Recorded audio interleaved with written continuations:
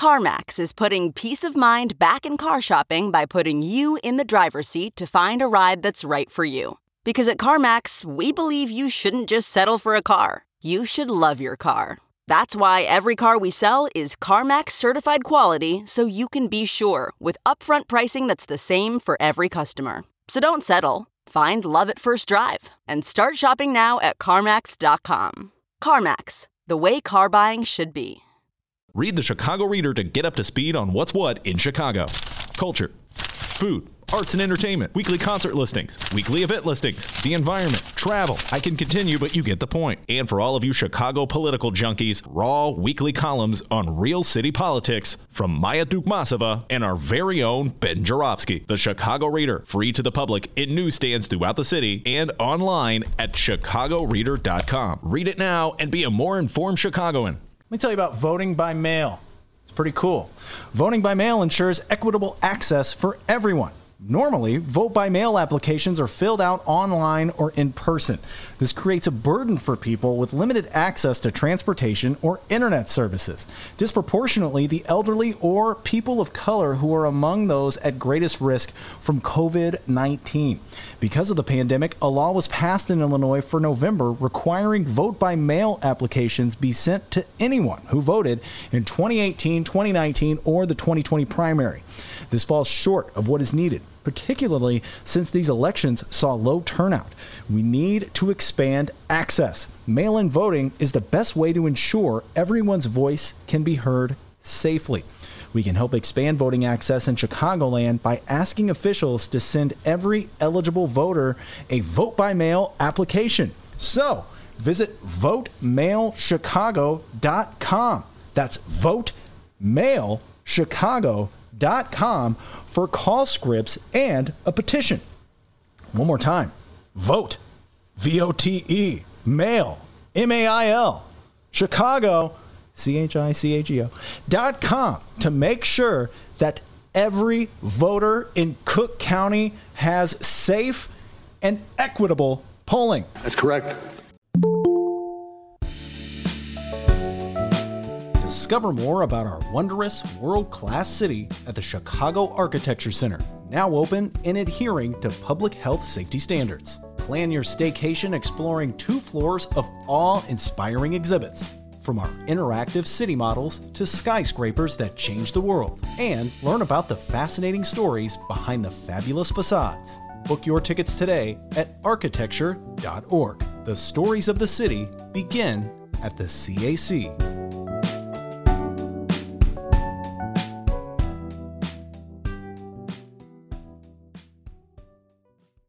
Ben, are you there? Yes, I am. Can you hear me? Yes, I can. Can you hear me? Yes, sir. Excellent. We're all good. All right. Your Ben Jarofsky Show for Tuesday, August 4th is just moments away. But before we do this, let's thank the following unions for sponsoring this podcast. Unions like the International Brotherhood of Electrical Workers, Local 9, the International Union of Operating Engineers, Local 150 are sponsors, as well as our good friends at the Chicago Federation of Labor. Ben Jarofsky, you have a Song of the Day request, my friend. Uh-oh. Okay, go ahead. Don't say uh-oh. You'll know the song. They always look out for you. Your song, that 60s song. It must be a 60s song. It always is. I'm waiting one day to get current in 2020 on a podcast. All right, your Song of the Day request comes from our good friend Frank. It's Devil in the Blue Dress. Ooh, Mitch Ryder. Devil in a blue dress, blue dress, blue dress. Devil in a blue dress. The Ben Jarofsky Show starts now.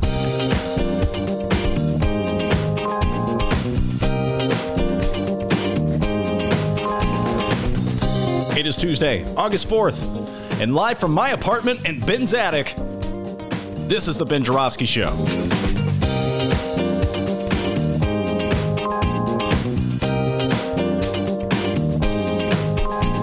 Today on the program, it is the co-host of Seton and Buchanan on WVON, Atiba Buchanan.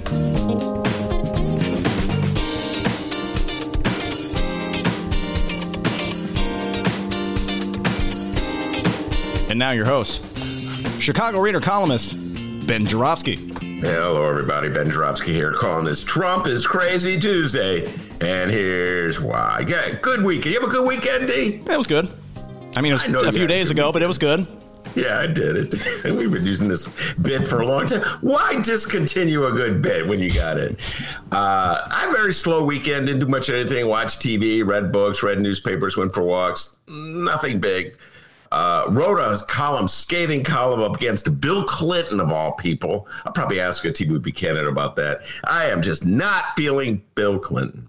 But anyway, woke up this morning and I decided I would do something I had never done before. I said to myself, I want to see what's trending on Twitter. And Dia, I don't know what possessed me to do that. I don't know me where either. it came from. I don't know.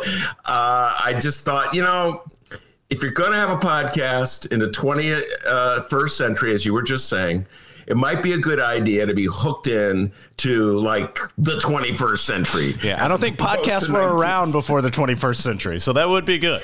So, I just said, you might as well. So I just looked, and that's how I discovered that Donald Trump had done an interview last night on Axios, HBO's show, with Jonathan Swan. I want to give Jonathan Swan a lot of credit. It was an outstanding interview. I ended up watching all 37 minutes of it.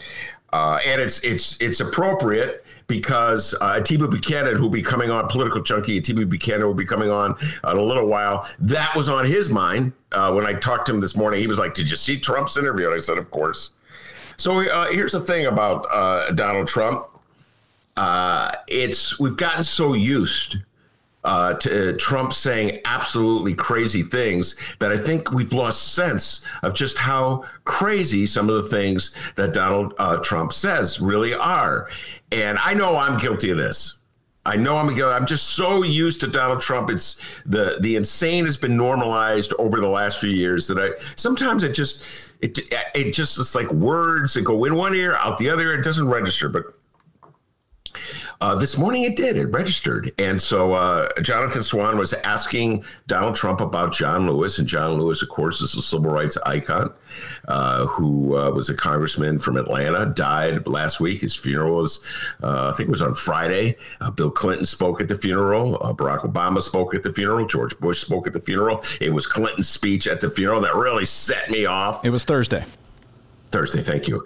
But I'm not going to talk about Bill Clinton at the moment. I'm talking about Donald Trump. Donald Trump did not attend the funeral. I don't believe he sent anybody, like an official representative. I thought Mike Pence was going, but I didn't see Pence. So, Frank, maybe weigh in on that one. Frank, let me know. Was Pence there? I thought they said Pence was going to go, but I didn't see Pence there. I know Pence didn't speak. Anyway, Donald Trump essentially gave a cold shoulder to John Lewis. And who is, as I said, a hero in our country. At least he's supposed to be a hero in our country because we're supposed to, as a country, recognize that we have an evil legacy called slavery, which led to Jim Crow, which led to segregation, which is an evil legacy that we've combating all these years. And so as a country, we're supposed to believe that the fight to end racism in our country is a very important struggle that we should all be participating in. And John Lewis is clearly a hero in that struggle. So whether you like John Lewis's politics or not, and personally, he was much to the center from where I was. So whether you like him or not, you have to respect him for the courage that he displayed back in the early 1960s when he was a freedom rider, when he marched across the Edmund Pettus Bridge and got hit in the head by Alabama state troopers, and when he stood by Dr. Martin Luther King in his speech, I Have a Dream speech in Washington in 1963. You have to respect him if you're just even going to pretend that you care about eradicating the terrible legacy from slavery. So Donald Trump has asked this question. What's his thoughts on John Lewis? And immediately, Donald Trump turns it into a personal thing where he says that it's all about Donald Trump. Essentially, John Lewis did not attend his inauguration. So he's upset about John Lewis not attending his inauguration. So the whole issue of whether he respects John Lewis and what John Lewis's role and the legacy of trying to fight slavery and fight Jim Crow, et cetera, and segregation and promote integration, all the things we supposedly believe in, doesn't matter. All that matters is that John Lewis did not attend his inauguration. And then he said something when in the process of following up. He said, again, nobody has done more for Black Americans than I have. He should have come. I think he made a big mistake. This is what Donald Trump said. And at first it didn't hit me. But then after a while, I'm like, wait a minute. Did he just say what I thought he said? And I stopped and I went back and listened. Nobody has done more for Black Americans than I have. Yes, he said that. And it was just like one of those things that Donald Trump clings to. I know it's a talking point that he tries to make all the time, that he's trying to establish credibility with Black voters. He has no credibility with Black voters. Polls show that Black voters will probably go well over 90% for Joe Biden. I predict that it'll be closer to 98 or 99% when all is said and done. So I think the polls actually show Donald Trump with a higher favorability rating from Black voters than he actually has. But put that aside, either way, it's going to be overwhelming. And so in his desire to show that everybody is wrong and he is right, he's constantly saying that he's done more for Black people than than Barack Obama or any previous president. But this moment, while reaching for his talking point, he reached a little far and he says, nobody has done more for Black Americans than I have. And I'm like, wow.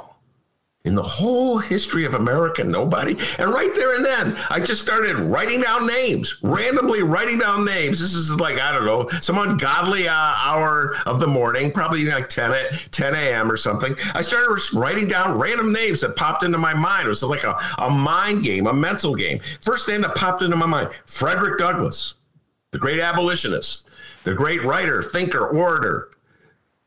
Frederick Douglass at the top of the list, a former slave. By the way, Harriet Tubman, another former slave. He's done more for Black people in this country than Harriet Tubman. Then I say, well, not just John Brown popped into my mind, the abolitionist who led an insurrection against slavery, lost his life for that cause. I would argue that John Brown has done more. Abraham Lincoln, W.E.B. Du Bois. These are just names that are popping off of my head. Booker T. Washington, Martin Luther King, Rosa Parks. And I started going down sports. Jackie Robinson, Bill Russell, Muhammad Ali, Ernie Banks. I'm going to throw Ernie Banks, Mr. Cub in there. He's done more for Black Americans than Donald Trump. For that matter, Branch Rickey. He was the guy who signed Jackie Robinson. Arguably, he's done more for Black Americans than Donald. Then I thought, well, presidents, Harry Truman, even old Harry Truman. I mean, he integrated the armed forces. Obviously, he did more than Donald Trump. Dwight Eisenhower, he sent in troops to enforce integration order versus Brown in Arkansas, to enforce the Brown versus Board school integration ruling. And then I thought, oh my God, Thurgood Marshall, John Kennedy, Bobby Kennedy, James Baldwin, Toni Morris. I just started writing these names on the local level. Harold Washington, Ralph Metcalf, Leon Dupre, Al Raby, even crazy James Bevel, which is a whole story I could talk about forever. Civil rights leader, the aide to Martin Luther King, lost his mind before it was all said. James Bevel clearly has done more. Stokely Carmichael, Fred Hampton, Malcolm X, and on and on and on. I mean, I filled up literally. It was just like this exercise I did just from just concentrating on what Donald Trump had said for once instead of letting it just go in one ear and out the other. And it's like kind of reminded me of this moment back in 1992 when Mike Ditka, former coach of the Bears, mini obsession of mine, Mike Ditka, talked about him last week. Mike Ditka, who is far right in his politics and was always encouraged to express his opinion. I always found this interesting that when Mike Ditka was coach of the Bears, even after he left being coach of the Bears and he was a pitch man, no one discouraged Mike Ditka from speaking his mind. He was outrageous on the right. I can't think of anybody on the left who had access to a microphone the way Mike Ditka did. Mike Ditka could say some outrageous right-wing stuff. People would laugh, go, oh, that's just a coach. He kept all his commercials. He kept his restaurant. Everybody loves Mike Ditka in the city of Chicago except for a few lefties. And anybody who's honest about his coaching record, he was not that great a coach. But put that aside. Mike Ditka once said, this was in 1992. He'd actually had shown up to endorse Rich Williamson for Senate against Carol Moseley Braun. God, only I would remember these things. The year was 1992. George Bush was running for re-election against Bill Clinton. And Mike Ditka said something that if Bill Clinton's election, Bill Clinton is victorious, it'll be the biggest step backward this country would take in 200 years of existence. I remember when he said that. My old friend Mike and I got on the phone. We were having a conversation. We just started randomly listing all the other things that could be on the list that ahead of Bill Clinton's victory in terms, even if you're a right winger, we went like, worse than the Civil War, worse than slavery, worse than the Great Depression, worse than Pearl Harbor, riots, the assassination of King, the Vietnam War, etc., and so forth. Here's the thing, folks. Right wingers complain about cancel culture, and they complain that they can't speak their mind. But in reality, they've been allowed to say any old thing for so long that they've gotten used to saying any old thing, no matter how crazy it is. We've got a great show today, everybody. Atiba Buchanan. We're going to break down the Trump interview. I have a lot of fun with it. Dee's got all locked up and ready to go. Some great clips from Donald Trump's. So, hey, man, he's the president of the United States. You got to take seriously what he says. So we'll play a few of those and analyze those. And on Tiba's mind is the post office. He's, he has a theory, which he's probably not alone, that one of the maybe what Trump's up to is sort of starving the post office of the funds it needs to operate and to undermine the whole effort to vote by mail. So get his thoughts on that. Atiba Buchanan, of course, WVON talk show host and a political junkie of the highest accord. So Atiba will be here. But before we get to the national talk conversation with Atiba, the man from Alton, the man they call Dr. Doobie, with the news. Hey guys, what's going on? Nobody calls me that. Let's find out what's happening in Chicago and or Illinois this afternoon. And we begin with the governor. And make no mistake, our Democratic Illinois governor, J.B. Pritzker, is a hustler, all right? Today, he was at the Southern Illinois University of Carbondale for a 10:30 a.m. briefing to discuss the COVID-19 response in Jackson County. I actually have a bit of audio from that this morning. Take it away, J.B. It's worse than in Chicago. And I'll be frank, if we don't see some change here, the virus will cause some businesses to close and an increasing percentage of people to get sick, and some will even die. Southern Illinois and Metro East are both seeing troubling trends, with 7-day rolling positivity rates of 7.4% and 7.3% respectively. These are the highest in the state of Illinois. We are definitely going to have to bring Dr. Pamela back to the show, Dee. Probably I'm going to book her this week. She, of course, is our expert, comes on. She's been on several times from the Metro East area. I believe she's in Alton, and to talk about what's going on down there. But yeah, we saw this coming for quite a while. We were in denial. We acted as though in the state of Illinois, the only area that could possibly get hit hard by the virus was Chicago and Cook County. And now, of course, we're discovering that the virus does not care where you live. It could infect people absolutely anywhere in the state. So I don't know how J.B. Pritzker is going to enforce any rules and regulations down Southern Illinois, because people are lined up against him after what's been 4 or 5 months of opposition to what he's tried to do already. This is going to be a tough fight ahead of him. Oh, more on that in moments here. And by the way, Dr. Pamela, she is in the 618 area, but not in Alton. She's in Glen Carbon, Illinois, Ben. I sit corrected. I used to work in Glen Carbon, but anyway. I think I knew that. All right, right now, JB, he's in Cairo, Illinois. He's at Cairo Junior Senior High School to tour a local food drive. Then at 2:30, he'll be at Magnolia Manor in Cairo to discuss development of a riverport. And finally, at 3:15, he'll tour a riverport. JB, we're begging you, please take care of that femur. You know what I mean, Ben? Wait, does he still? He obviously is healed. He's out walking around and everything. Well, I'm telling you, just be careful. Last year at this time, you broke your femur. Anytime you get busy, just take it easy. Maybe put some ice on it just in case. Wait, hold on. I just want a breaking news from Frank. Mike Pence wasn't at the funeral, but he did pay his respects when Lewis was laying in the state of U.S. Capitol. Thank you, Frank. I knew he wasn't at the funeral. Anyway, D, back to you. By the way, a riverport is a place on a waterway with facilities for loading and unloading ships, for those who are wondering. Thank you. You're welcome. Pritzker gave a Q&A on Monday. The main topic at hand, masks. Face coverings. Face coverings, as he calls them. On Monday, J.B. Pritzker unveiled his latest public awareness campaign, a $5 million campaign designed to encourage those in Illinois who aren't covering their face up in public during the coronavirus pandemic to do so and put on a damn mask. And as we've learned from his gubernatorial run and his year and a half as governor, no J.B. Pritzker public awareness campaign is complete without a catchy slogan. Masks have been mandatory in Illinois since May 1st and will continue to need them until this pandemic is over. With our COVID-19 infection numbers heading in the wrong direction, especially in certain downstate counties and rural areas of the state, and with greater compliance needed to overcome this health emergency, today, I am launching a new mask awareness campaign with a very straightforward tagline. It only works if you wear it. Yes, move over, click it or ticket. Here comes. It only works if you wear it. Ben, your thoughts on this campaign? What was Lori's slogan? Remember Lori had one. I can't remember. Everybody's coming up with a slogan like that's the ticket. You know what I'm saying? Oh, we needed that kit. Now I'm going to wear the mask. That's a catchy slogan. Well, it only works.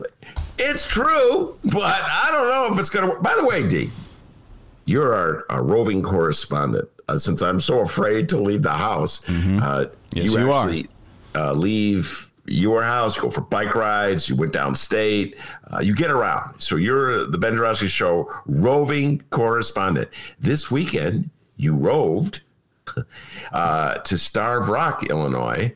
Just the Starved Rock State Park in Oglesby, Illinois. I said corrected twice. So how far from Chicago is that, more or less? It was like an hour and 40 minutes. South, correct? Mm-hmm. All right. So we had this discussion briefly in our pre-show meeting, one of our famous pre-show meetings. I said, well, that was Southern Illinois. You go, it's not really Southern Illinois. I go, you're probably correct. It's south of Chicago, Illinois. So here you go. Lead up to this. Were people at the park wearing masks? I mean, it wasn't 100%, but the majority. When we first went, it was early. It was like 8 a.m, and there wasn't too many people there. There were some without, some with, but I remember one guy, actually, we were wearing our masks, and this one fella walked by, he didn't have a mask on. He goes, hey, don't worry, we're Rona-free. We're Rona-free, don't worry. I'm like, okay, so are we, dude. Is he going to say that to everybody with a mask on? Rona. Where was it? Oh, Rona, Georgia. Remember that bit from last week? The kid in Georgia. Rona only gets liberals. That was his astute analysis. So in other words, most people were complying. Were most people doing the Ben Joravsky method, which... no, they were present. So no, yours is just stay at home and put your mask on. Well, no, I'm not really proud of this. Samina Mustafa gave me a hard time about this when I explained to Ben Joravsky. So when I go for my walk, when I sneak out of the house, relatively late, so scared I'm going to see anybody, I have my mask, but more often than not, I'm not wearing it because there's no one around. And then when I see somebody, I put it on. So is that what most people were doing, would you say, D? Like they're walking through the lovely, path and looking at the trees and what have you. And then they see somebody come, then they put their mask on? Yeah, or did they have them on all the time? It was kind of like that, yeah, when they'd have them off and then they'd see somebody come by and then put them on. I see. Okay. All right. The Ben Joravsky method. I feel good. I feel like I'm on to something there. But just so everybody knows, I owe JB, if you're listening. And he is. It only works if. By the way, speaking of JB listening, may I take this moment, D, to read this letter? Yes. Okay. I just want to say last week, and Dennis, help me out on this. My memory's not as good as yours. Last week, we somehow or other, a JB appearance at the Red Roof Inn in the suburbs came up. Do you recall what that was all about? Yeah, it was. I think he was there to talk about a food pantry. And what did we say in regards to that appearance at the Red Roof Inn? Oh, I said how JB, it's nothing like his big fancy buildings that he owns, but, don't scoff at the Red Roof Inn, please. Oh, yeah, okay. What did I say anything? I can't Boy, the memory on you. No, you didn't. Okay. Well, anyway, a listener, Elizabeth Austin, Elizabeth, give you a shout out. Love every listener that we have.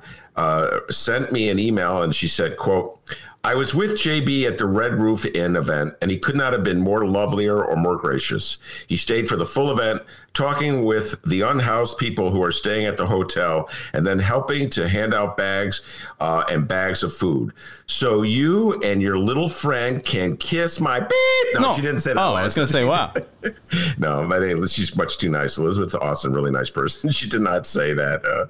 Just had a little fun with that. So, Elizabeth, thank you. I told you I was going to read the email. She just wanted everybody to know how gracious JB was. We may have made a couple teasing jokes. I may have said something. I don't remember what I said, but anyway, she's our roving correspondent covering JB Pritzker, and she said he couldn't have been more gracious. All right, Dee, back to you. All right, here's more from JB's Q&A on Monday. Every day we do things that keep us safe, like buckling a seatbelt or putting on a bicycle helmet. A mask is no different. It only works if you wear it. Keeping it in your pocket or wearing it just around your neck doesn't work. Well, I can't argue with that one. In fact, oh my goodness, my wife got into so many discussions with people at the local store, like when they come in and they got the mask around their neck. And why aren't you wearing the mask? What good is it doing around the neck? And it's a valid point. Like I said before, it's a tough road right now in this country. A mask has become so politicized. And JB is, like I said, Illinois is basically two states in one. It's a blue state and it's a red state. And the blue portion of the state outnumbers the red portion of the state. So we have this illusion that Illinois is far more liberal or lefty or Democratic than it actually is. And JB Pritzker, as the governor of the state of Illinois, it's a little tougher. I keep saying this, what Lori Lightfoot has to put up in Chicago, which is essentially a blue city, and people just already agree with her on about, I would say, 80% of what she has to say about COVID-19. It's a whole other challenge for JB Pritzker as governor of the state of Illinois. He's dealing with the red portion of the state. And I suppose if he wanted to follow the Donald Trump model, he would just sort of give the middle finger to the side that doesn't agree with him. That's basically Donald Trump's approach, which is how he could say something as insane as nobody's done more for black people in America than I have. So JB, if he wanted to, could just give the middle finger and just worry about the blue part of the state where he is relatively popular and probably has enough votes to win re-election. But I think he's doing the right thing by drawing attention to the rising rates of the virus in the southern portion of the state. All right. So now that we have a plan to convince anyone under the age of 15 to put a mask on with his "It only works if you wear it" campaign, how do we get grown adults to put on a mask, especially the grown adults who love to defy Governor JB Pritzker at any and every turn? I'm looking at you, downstaters. During the governor's Q&A, he was asked about this. The other way to get results: fines for not wearing face masks. I'm not sure what we're going to end up doing, right? You can ticket people who drive 100 miles an hour every time they drive 100 miles an hour, I suppose. But what I would say to those people is you're endangering the health and safety of your own family, of your neighbors, your friends, and everybody that lives in your community. And when it comes to the fines, he says he believes it's, quote, worthy of considering fines for people who do not comply with the state's mandate requiring masks in public to slow the spread of the deadly coronavirus. So, Ben, your personal opinion here, what do you think worked better here? This campaign with online commercials and slogans, or just hitting him in the wallet? Hitting him in the wallet. Hitting him in the wallet works best. I think we all know. We saw that with red lights here in the city of Chicago. Hitting him in the wallet works best. Now, hitting him in the wallet will also, as you know, incite quite a bit of opposition to Pritzker. Our good friend Darren Bailey will be raising holy hell If they start hitting people in the wallet, there'll probably be lawsuits challenging his ability to hit people in the wallet. And the Republican Party throughout most of the state will rise up angry over this, and they'll turn it into an issue of liberty. Somehow or other, this... And you know what, D, the analogies are perfect when we've talked about this in the past, like seatbelts. You get fined if you don't wear your seatbelt. I don't know how that's not an infringement of liberty. You get fined if you don't wear a motorcycle helmet. I don't know how that's not an infringement of liberty. If you go on the airplane, as I said many times, you have to get scanned. They won't let you on unless you agree to be scanned. That's far more intrusive and invasive than forcing someone to wear a mask. But this has become such a politicized issue, largely because it gets all weaved together with the upcoming presidential campaign. And so, as we're going to see when we play those bits from Donald Trump has very successfully, in the minds of his supporters, linked the virus to an attempt by Democrats to undercut his economy. Everything's about him. And so there's just a large portion of Donald Trump lovers who refuse to take the pandemic seriously because they think it's just an assault on Donald Trump and an effort by the Democrats to win the election. And the reality is that Trump's horrific response to the pandemic will probably lead to him getting ousted. In fact, D, your good friend David Axelrod was talking about this the other day. I do love him. He's my dear friend. We talked the other day. He's doing well. I know you were wondering. He's doing fine. He's getting really good at tennis. Yeah, he's a big tennis player. I love tennis. I love the volley. Anyway, David Axelrod, of course, the political strategist for Barack Obama and Mayor Daley. I think he actually worked for Bill Clinton as well. Did an interview with Maureen Dowd, I think it was. I saw it. And he was opining that Donald Trump probably would have been unbeatable had he taken the pandemic seriously and had he been as aggressive, let's say, in promoting masks as J.B. Pritzker is. He thinks Axelrod is saying that the country would have rallied to him. I disagree with David Axelrod on that point for several reasons. First of all, I think Donald Trump is incapable.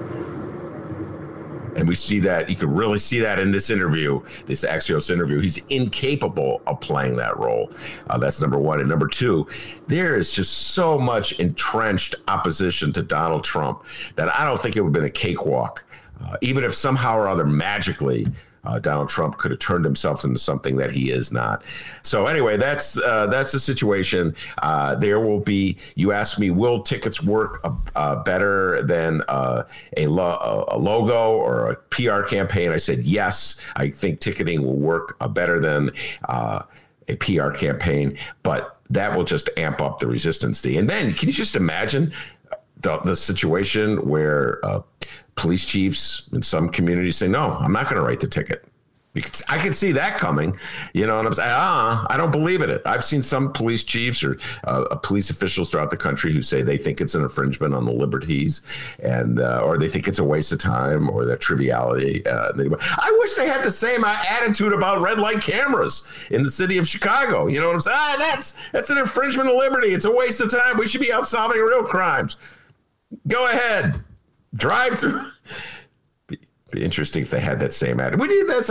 I'm not going to worry about parking meter, infractions. Go ahead. You want to stay an extra half hour? Knock yourself out. Be interesting if they had the same attitude about liberty in the city of Chicago as they do downstate. Hey, David, I got to go, buddy. I'm doing the show. Yeah.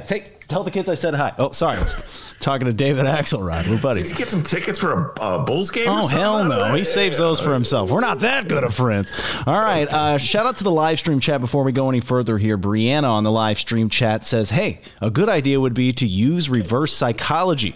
Tell them that not wearing a mask makes you a Democrat. I think that's pretty good. I actually think that would. Oh, wait a minute. Well, Trump kind of. Well, it sounds good. I'm gonna wear a mask. It's worth a shot. Trump tried that. It was. I don't know.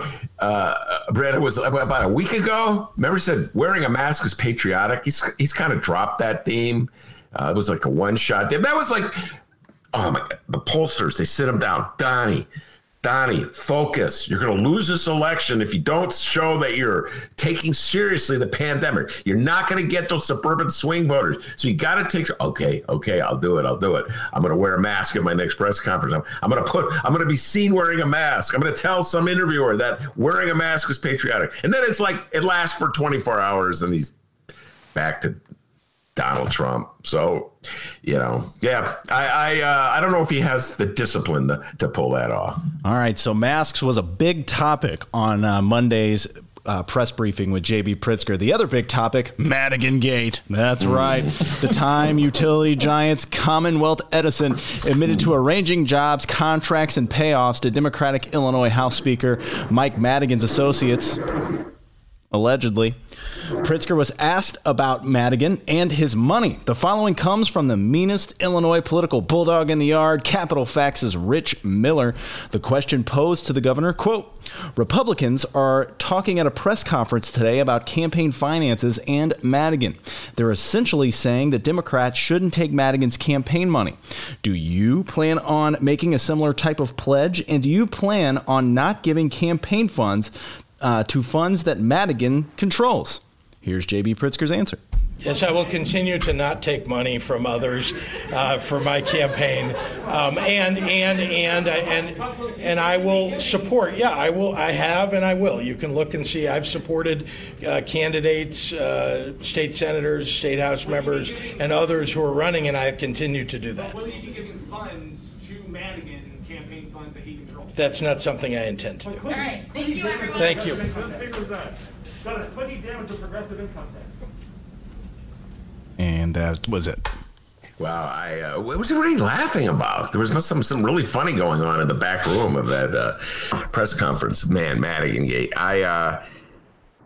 you have any other Madigan updates? Because I'm about ready to just riff on this. Let her riff, buddy. Let her riff.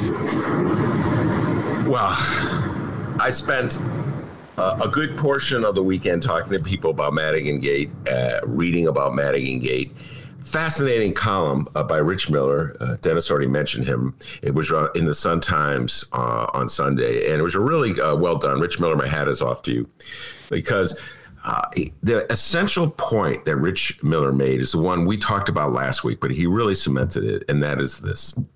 Michael Madigan is the most powerful state rep in the state of Illinois. He's arguably the most powerful. I'd say he's at least second most powerful Democrat in the state of Illinois, behind J.B. Pritzker, Governor J.B. Pritzker. But for state reps, he's the universe. In the world that they know, he runs that world. And so just because Commonwealth Edison has pled guilty to having attempted to bribe Madigan by putting his cronies on the payroll, just because Commonwealth Edison is willing to pay a $200 million fine for having allegedly attempted to bribe. I don't even know why I'm using the word allegedly. I've just been taught to use the word allegedly. What is irrefutable is that they pled guilty to this.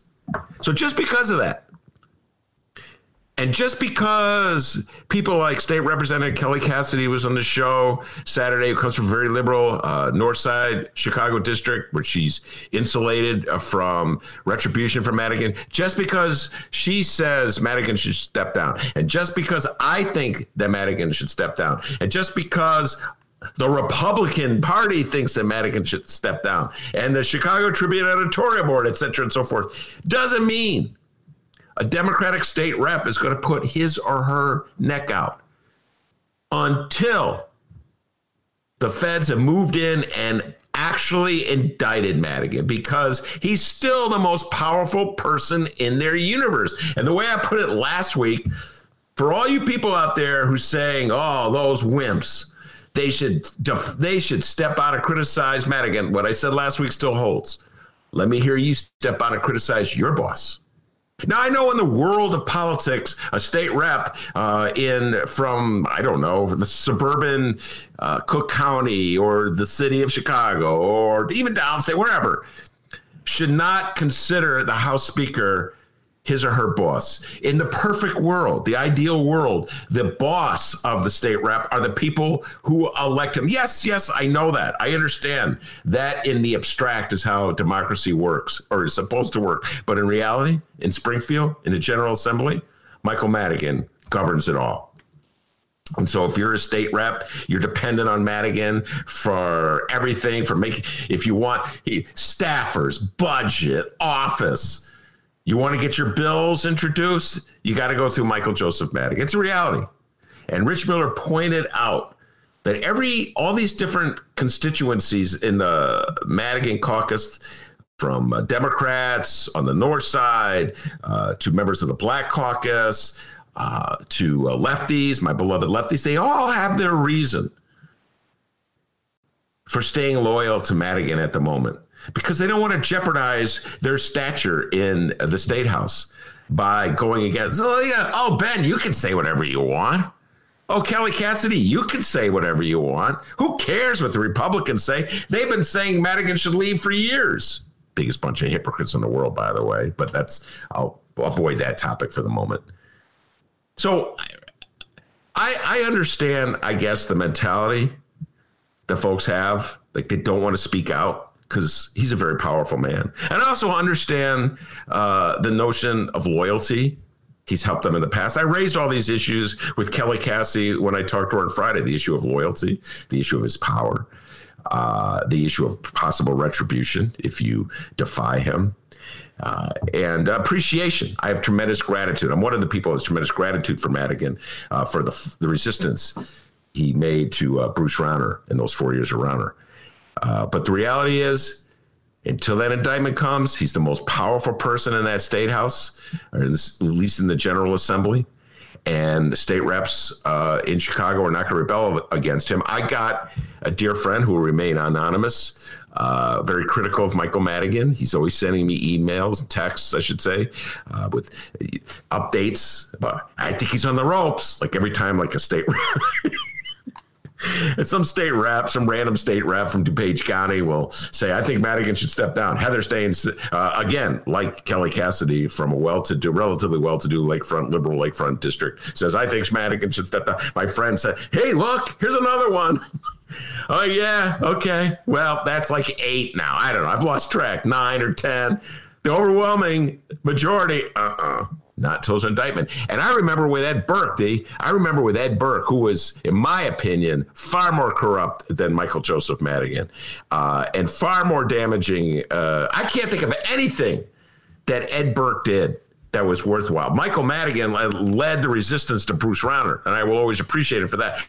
I'm really trying to think of something Ed Burke did for the common good of people in the city. But be that as it may, he had such power that even after the feds had raided his office, there was a fundraiser for him, and people lined up. They go, oh, that raid's not, he's still in power as far as we're concerned. And then, of course, there was the Danny Solis tapes that got leaked. There was the indictment, and now nobody will go near him. Lori Lightfoot got elected to a large degree because she was able to position herself as an opponent to Ed Burke and paint Tony Preckwinkle as a supporter of Ed Burke. So until that moment of indictment comes, though, Ed Burke, powerful man, people lined up to give him money. It's going to be the same thing with Michael Joseph Madigan. A guy like Pritzker, as he's got to scramble a little bit and do his best to distance himself from Madigan, because Madigan is clearly a liability in the state of Illinois. But Pritzker's different than most of those state reps who owe their jobs or are very concerned to Madigan, or are very concerned what he could do to them if they rebel. Illinois. Damn, we're shady. That's correct. All right. And you were talking about Pritzker and Madigan here. We have a brand new political ad to play. It's one that I'm sure you're going to disagree with, Ben, because it's another ad from that Illinois group known as Illinois Rising Action. Like I said, we've played an ad from this group before. What are Illinois Rising Action's politics? Well, this is pulled from the About Us section of Illinois Rising Action and their website. It says here, Illinois Rising Action is an organization focused on holding liberal groups and their special interest networks accountable and advancing conservative principles. We're fighting for limited government, lowering taxes, fighting government over regulation that stifles freedom, affordable and accessible health care, free enterprise, and a strong national security. Ben, you remember this group, right? Yes, affordable health care is on there? Yeah. And accessible. Yeah, okay, they just threw that on Illinois Rising Actions. You can't, it's one or the other, okay? Absolutely. You're fighting anybody who is trying to bring in affordable health care. At the same time, it's funny, they probably did a focus group thing. Let's throw health care in there. Or maybe that's like a code word to conservative to be that they're against Obamacare. The world is, as I said, began the show saying, is pretty crazy right now. But of all the things to throw on the laundry list of who they are, affordable health care, come on, Illinois Rising. What is it? Illinois Rising Action. Angry? Action. I can't read my writing. Come on, guys. You want to be honest and upfront. Take the healthcare thing off. There's not a conservative in America right now, definitely not a Republican, who's doing anything to promote healthcare for more people. Right now, the Republican Party is dedicated to eradicating Obamacare. Donald Trump has his lawyers in court fighting to kill Obamacare. So how can Illinois Rising Actions say they actually promote the principle of affordable health care? Wow. Right off the bat, D, I got some issues with Illinois Rising. And I haven't even heard their commercial. On to their latest ad here. Here's the press release. Illinois Rising Action launched a new television and digital ad calling for Governor Pritzker to take immediate action on ethics reforms. Amid the bribery investigations into Speaker Madigan and the ongoing investigation into Governor Pritzker's property tax scheme, we're still talking about that one. It has never been clearer that ethics reforms are needed. Let's see here. We have a quote from one Kayleen Carlson. When it comes to standing up against corruption, Governor Pritzker chooses political rhetoric over real action on much needed ethics reforms. Governor Pritzker continues to protect his political ally, Mike Madigan, by refusing to call for a special session to address ethics reforms, even as Madigan and Pritzker himself are under federal investigation. Okay, so let's hear the ad here. Boy, a load of crap in 3, 2, 1. Bribery charges. It's a new low at the highest levels. Millions in bribes linked to Mike Madigan. Pritzker under investigation for tax fraud. It gets worse. Pritzker bankrolled Madigan's corrupt machine with millions, filling his government with Madigan cronies. No wonder Pritzker refuses to demand immediate reforms. Call Governor Pritzker. Tell him Illinois is not for sale. Support ethics reform now. Paid for by Illinois Rising Action. Yes, Illinois is not for sale. That's their call line. This is a continuation of Bruce Rauner's campaign. And Bruce Rauner, as I've said many times, settled on Michael Madigan as the most convenient target to sort of like use to whip up Republican support, undercut the Democrats. Madigan has pretty much not resisted. We talked about this with the interview with we've talked about this with Madigan when I interviewed the one time I ever got to interview him. And essentially Madigan's attitude is, I don't care what they say about me. And so he does not fight back. J.B. Pritzker will fight back. Michael Madigan doesn't care. He knows that within that General Assembly, he has the power. So he really doesn't care what Illinois Rising Actions or Bruce Rauner says about him. He'll absorb the blows, and that sort of, deflects attention from his caucus members. So they're doubling down on it. And I think it's a strategy. When I take this to the next level, D, I start thinking about how this is going to impact, for instance, the fair tax referendum that's on the ballot in November. That's a very important change that J.B. Pritzker has proposed to raise the rates, the highest rates on the wealthiest people in the state of Illinois, so that we move toward a more progressive form of taxation. And ultimately, I'm worried.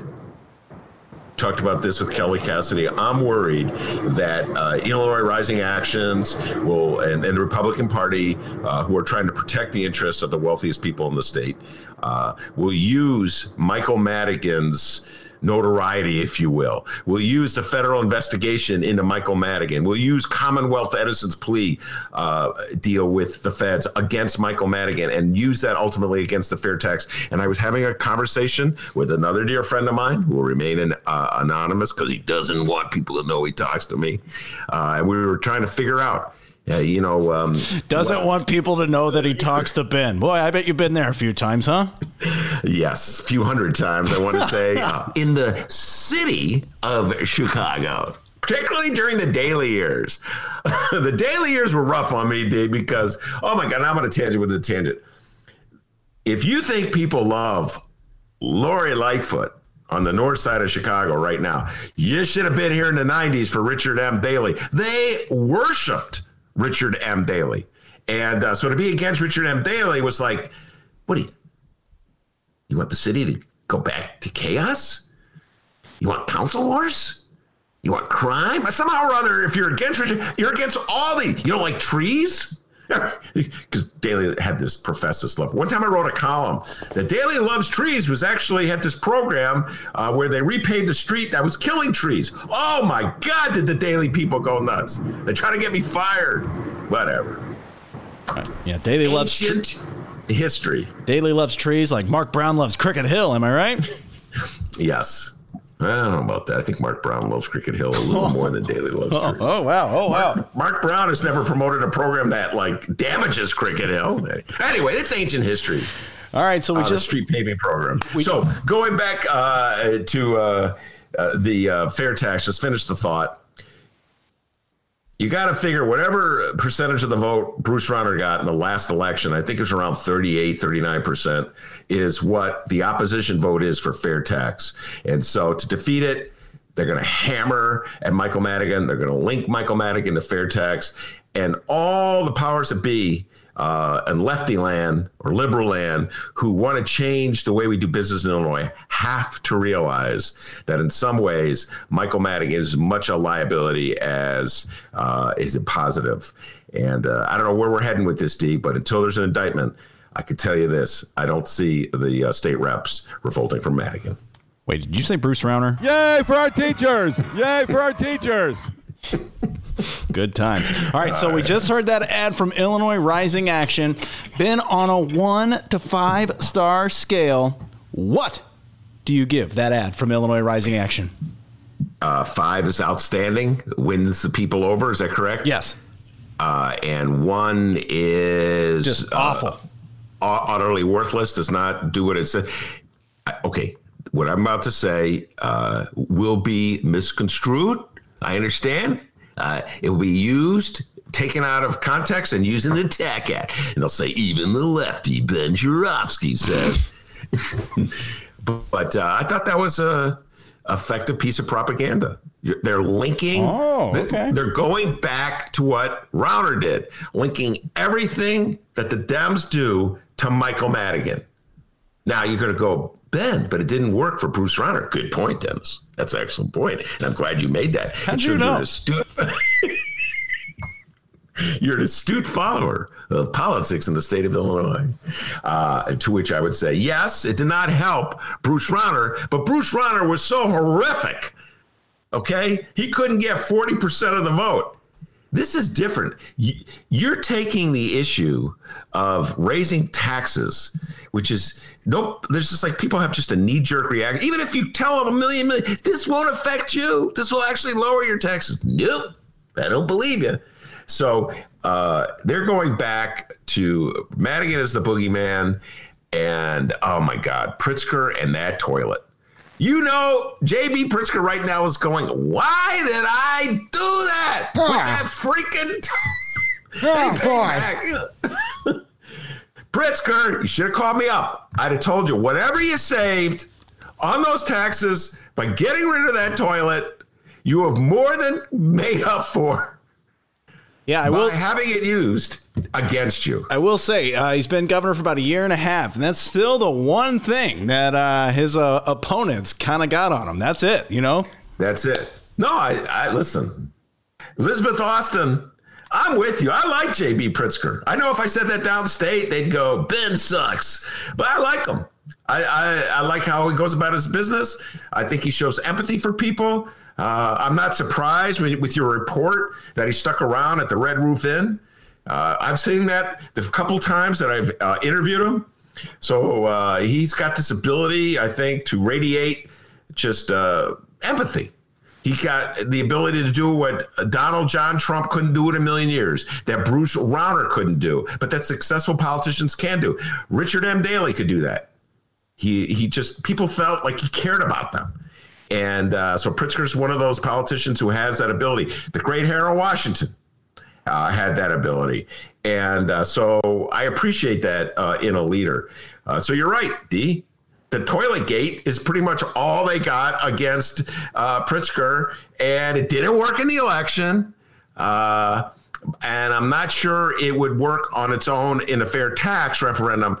But toilet gate plus Madigan, don't forget, to get the fair tax passed, the Dems got to get 60%.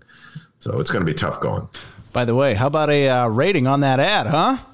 Please? Oh, I'm sorry, ducked and dodged. That was a filibuster.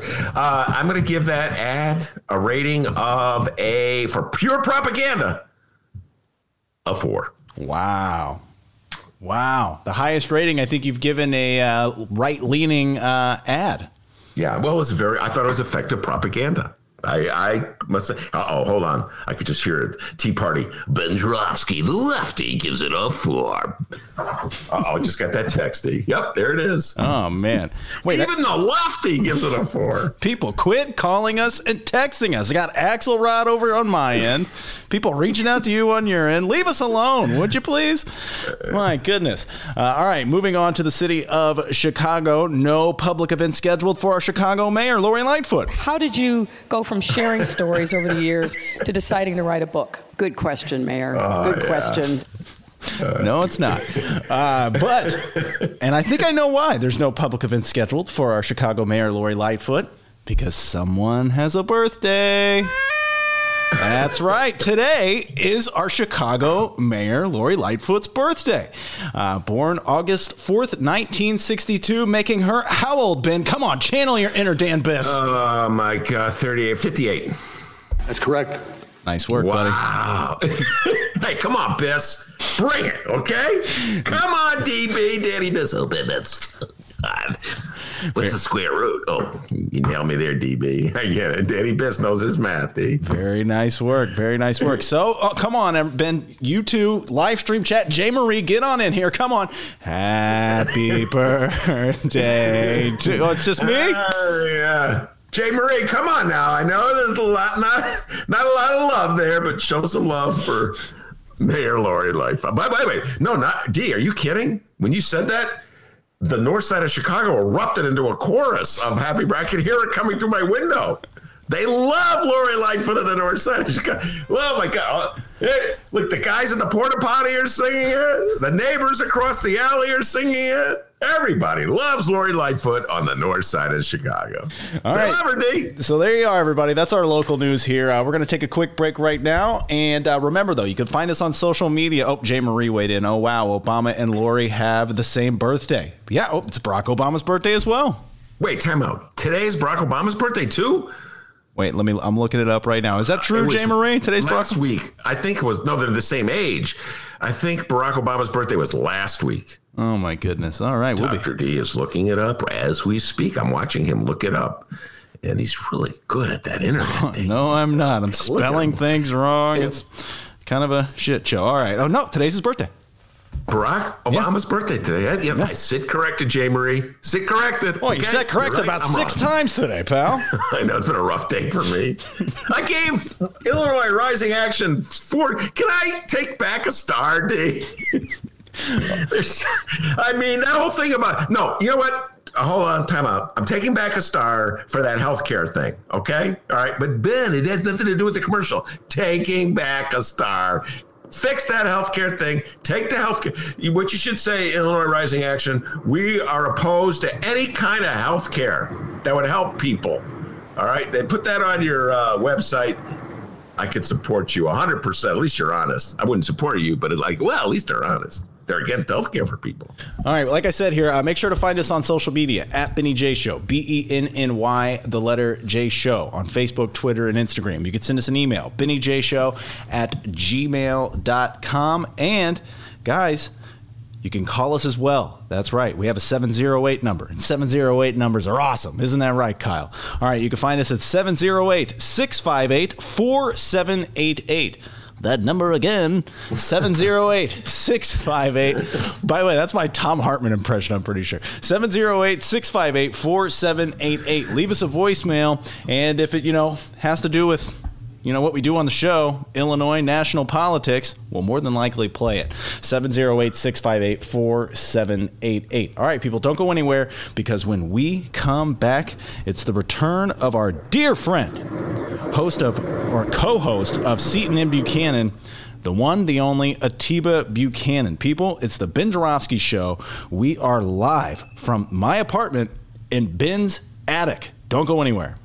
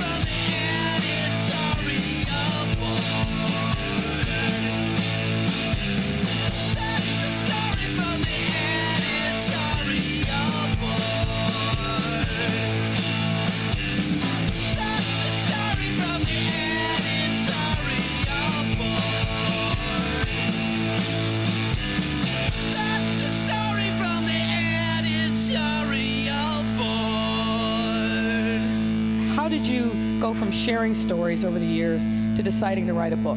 Good question, Mayor. Good question. Read the Chicago Reader to get up to speed on what's what in Chicago. Culture, food, arts and entertainment, weekly concert listings, weekly event listings, the environment, travel. I can continue, but you get the point. And for all of you Chicago political junkies, raw weekly columns on real city politics from Maya Dukmasova and our very own Ben Jarofsky. The Chicago Reader, free to the public in newsstands throughout the city and online at chicagoreader.com. Read it now and be a more informed Chicagoan. Today's Ben Jarofsky Show for Tuesday, August 4th is brought to you by the International Brotherhood of Electrical Workers, Local 9, the International Union of Operating Engineers, Local 150, and our dear friends at the Chicago Federation of Labor. Rediscover our fascinating city this summer on a walking tour from the Chicago Architecture Center, now open and adhering to public health safety standards. Our entertaining and expertly trained docents will guide you through the Chicago you've been longing to explore, from magnificent downtown architecture to awe-inspiring neighborhood gems. If it's worth seeing, we'll take you there. Get tickets at architecture.org/tours. The stories of the city begin at the CAC.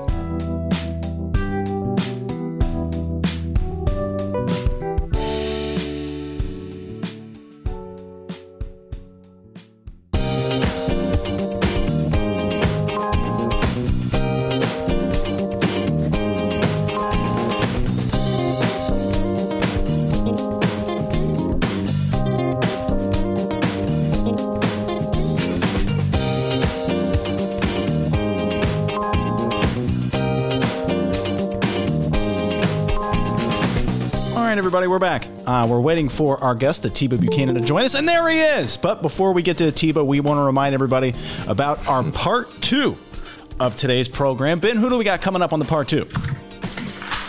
Part 2 today, Joshua Smizer de Leon will be a podcaster, will be coming on. We'll talk about the Goya boycott. We'll be talking about national politics, local politics, plenty of stuff with Joshua.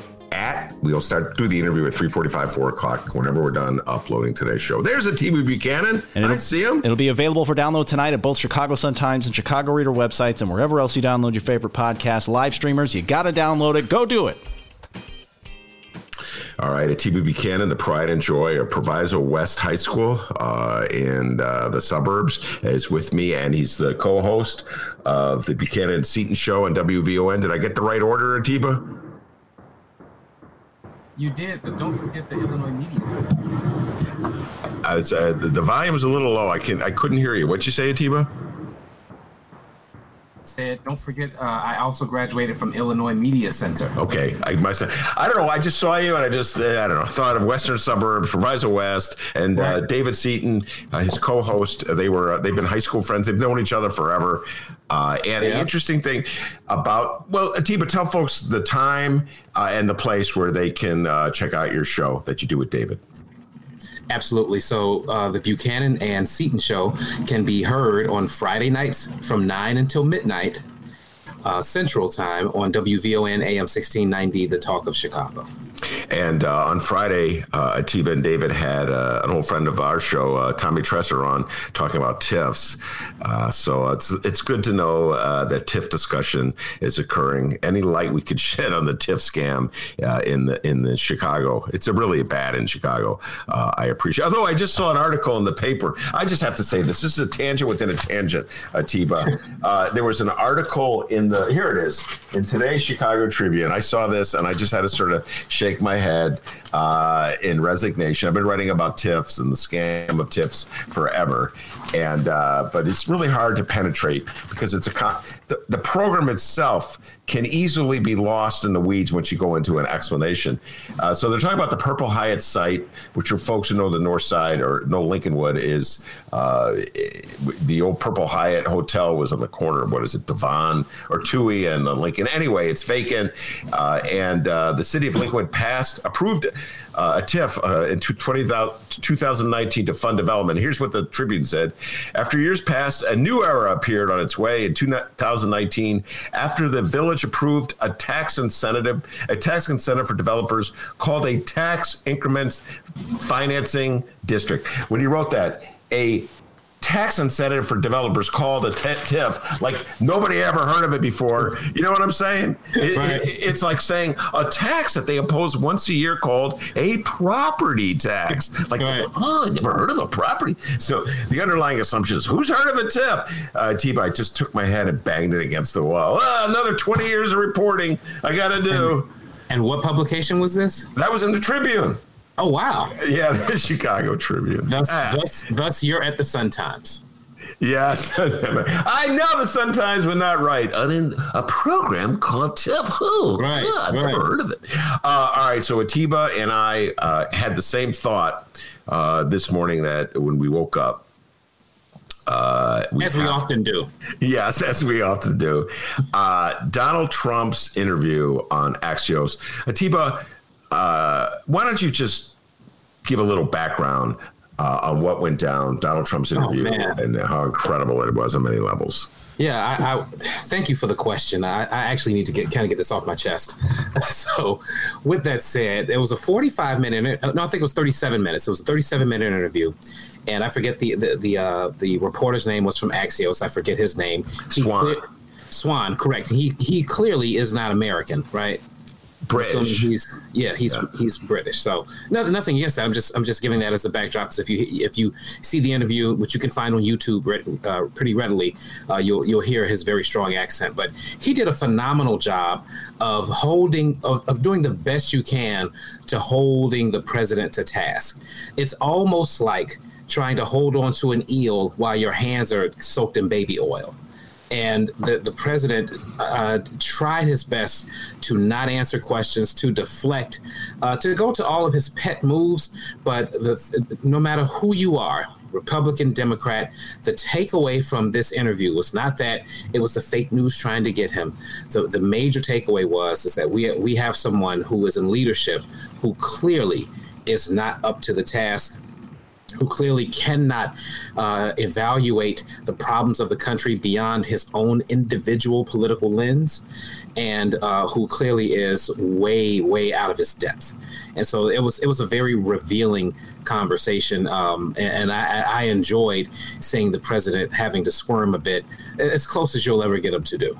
Yeah, I'm surprised that he consented to do it, and before we get further, I'll say I don't know what impact this interview will have. I suppose the people who already don't appreciate Donald Trump, to put it mildly, will have it as an affirmation of their opinions. And people who love the president have already indicated that they would walk off a cliff for him, so they don't care.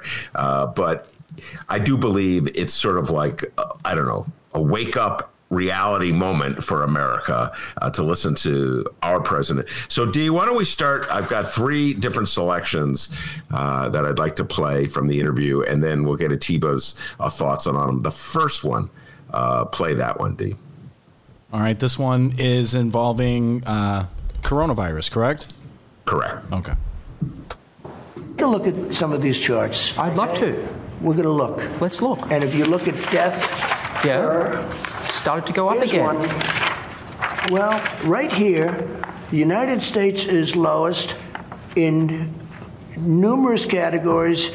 We're lower than the world. Lower than the world? Lower than Europe. In what? Look. In what? Take a look. Right here. Here's case death. Oh, you're doing death as a proportion of cases. I'm talking about death as a proportion of population. That's where the US is really bad. Well, much worse than South Korea, Germany, etc. You can't do that. Why can't I do that? You have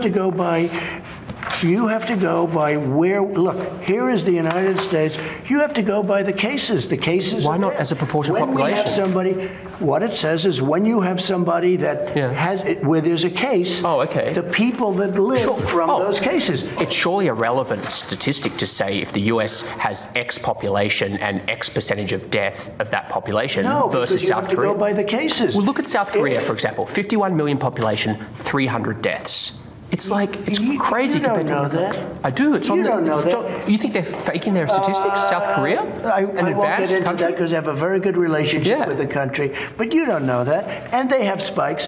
That was almost like Curb Your Enthusiasm. Yeah. All right, Atiba, do a little analysis for us on that excerpt. Okay, so in a lighthearted way, as I hear the beginning of it, he's like, "Yeah, I'm doing deaths as it pertains to cases," and the interviewer was like, "Well, no, I'm doing deaths as it pertains to deaths." Like, what are you talking about?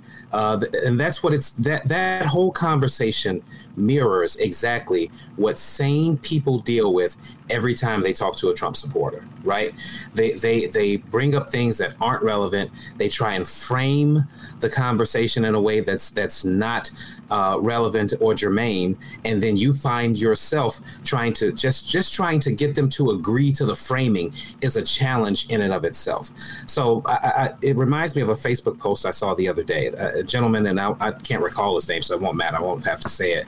But he was trying to support the president or the president's response to coronavirus by comparing the United States deaths and their populations to certain other countries to say that we're right, basically to say that we're right in line with other countries. So he compared us to, I think it was Italy and Germany, and it was one other, but the other country, no coincidence, was another majority European white country. And so after he made his point, I asked him, I said, "Hey, that's great," because he had like dozens of comments of Trump supporters supporting him, saying, "Yeah, that's right. Those liberals don't get it. It's not as bad as it seems." I said, "Okay, do me a favor. Now do China, South Korea, and India." And he wouldn't do it because India, while they do have 55,000 deaths, India has 1.3 billion people. It has like 4.5 times the population of the United States, and they have nowhere near cracked 100,000 deaths. So again, and he just mentioned South Korea as well. So this type of rhetoric between Trump and his supporters is a lot of the reason why we are where we are, because our leadership does not take it seriously. South Korea doesn't do anything differently than we do. They don't have any more means available to them than we have. They just take it differently because their leadership is always taking it seriously. So it is just that whole conversation is just what it's like for the rest of us to talk to a Trump supporter. And again, I commend Mr. Swan for handling it as well as he did. Yeah. And you can't see it because we're all audio these days, but the recording, the exchange shows Trump with some paper, which obviously are the talking points that they gave him. So it's kind of unusual in that regard to see a politician being interviewed. Usually they just absorb what they're given and then just rattle it off, whether it's accurate or not. That's how they go. Like, and they're, whoa, that's impressive. No, Trump has, look, here's the paper. So all he's doing is showing up these sheets of paper that he doesn't understand. Yeah. That he himself doesn't understand. He was just told, if this comes up, pass him these papers. Yeah, and again, I give Swan credit because just think about the stakes. He's interviewing Donald Trump, the president of the United States. He's a young guy. I don't know how old he is, but he looks young, whatever. It's the most powerful man in America, arguably the most powerful man in the world, is telling you, no, you have it all wrong. And here's my proof. And while the cameras are rolling, Atiba, I got to give this kid a lot of credit. I don't know if I would have had the wherewithal to do that. He absorbs right there and then the information that Trump has given him, and then he go, "Oh no, this is death per cases. I'm talking about death per people. You know, that's the real relevant issue." And Donald Trump is like, "Huh?" It catches him off guard. So I give Jonathan Swan credit, but something else struck me, and I think a lot of other people thought of this as well. Atiba, get your reaction. The lack of just empathy that Donald Trump expresses. I find this kind of depressing, actually. It's all about immediately repositioning the numbers so that he looks better, as opposed to dealing with the consequences of people's lives. Go ahead. Sure. I was going to say juxtapose, but it really isn't a juxtaposition. It's really more a comparison. Do you remember when the hurricane hit Puerto Rico? Yes. Do you remember his response to them? He literally was throwing paper towel at a country in response to a hurricane. So this is, we know, again, we have to go back to Maya Angelou. When someone tells you who they are, shows you who they are, believe them. He showed us 2 years ago what his empathy levels were like. He showed us what his empathy levels were like when he locked kids in cages. This is all, again, par for the course for a person who has the type of personality defect that he has, and a person who, again, that main personality defect is narcissism. He can only view any event through the lens of how it affects him personally, how it makes him look personally. Beyond that, he's incapable of showing any real empathy or sympathy, even in the cases where he really feels like someone has been wronged, where you talk about a Roger Stone or Michael Flynn. He doesn't have any real sympathy for those people. His main motivating factor in even trying to show sympathy or empathy towards them is, again, how their convictions would make him look personally and expose him personally. And that's, again, that's a very consistent character trait with this president. Well, we're going to hear that on full display in our next excerpt. But before I asked Dennis to play that, while you were talking, I was thinking about the death of Herman Cain and how Republicans have reacted to it. And Herman Cain, I know you probably talked about this on your show. Have you guys talked about the death of Herman Cain on your show at all? We did not. Oh, okay. Well, Herman Cain was a Trump supporter. Oh, no, I'm fully aware, but go ahead. Okay. Yeah, I'm just doing it for our listener. Our listeners are political junkies. They know who Herman Cain is. These old newspaper habits are hard to break, Atiba. We always identify everything. But Herman Cain died of coronavirus about a week or so ago. And he got it about 2 weeks after he showed up at Trump's rally in Tulsa, Oklahoma, without a mask, sitting with his friends, other Trump supporters, and they put that image out. So they allowed themselves to be used as part of this Republican PR campaign strategy to sort of undercut the notion that this was a serious pandemic and that we should take precautions to essentially send out the message that masks are important. And then as he dies, okay, he was 75 years old. He wasn't in great health, Atiba, anyway, but he died clearly. Because he got the virus, because he put himself in a position where he could get the virus, because he just gave a middle finger to the notion of wearing a mask. And then Republicans' reaction is to Democrats, don't politicize this death. That would be unseemly, okay? And then I'm like, why aren't you raising attention to it? It totally undercuts everything you've been saying about the pandemic. All your efforts to minimize it, all your efforts to undercut the need for masks have been undercut by the death of your comrade, your brother, your support. They don't even have empathy for their own comrades.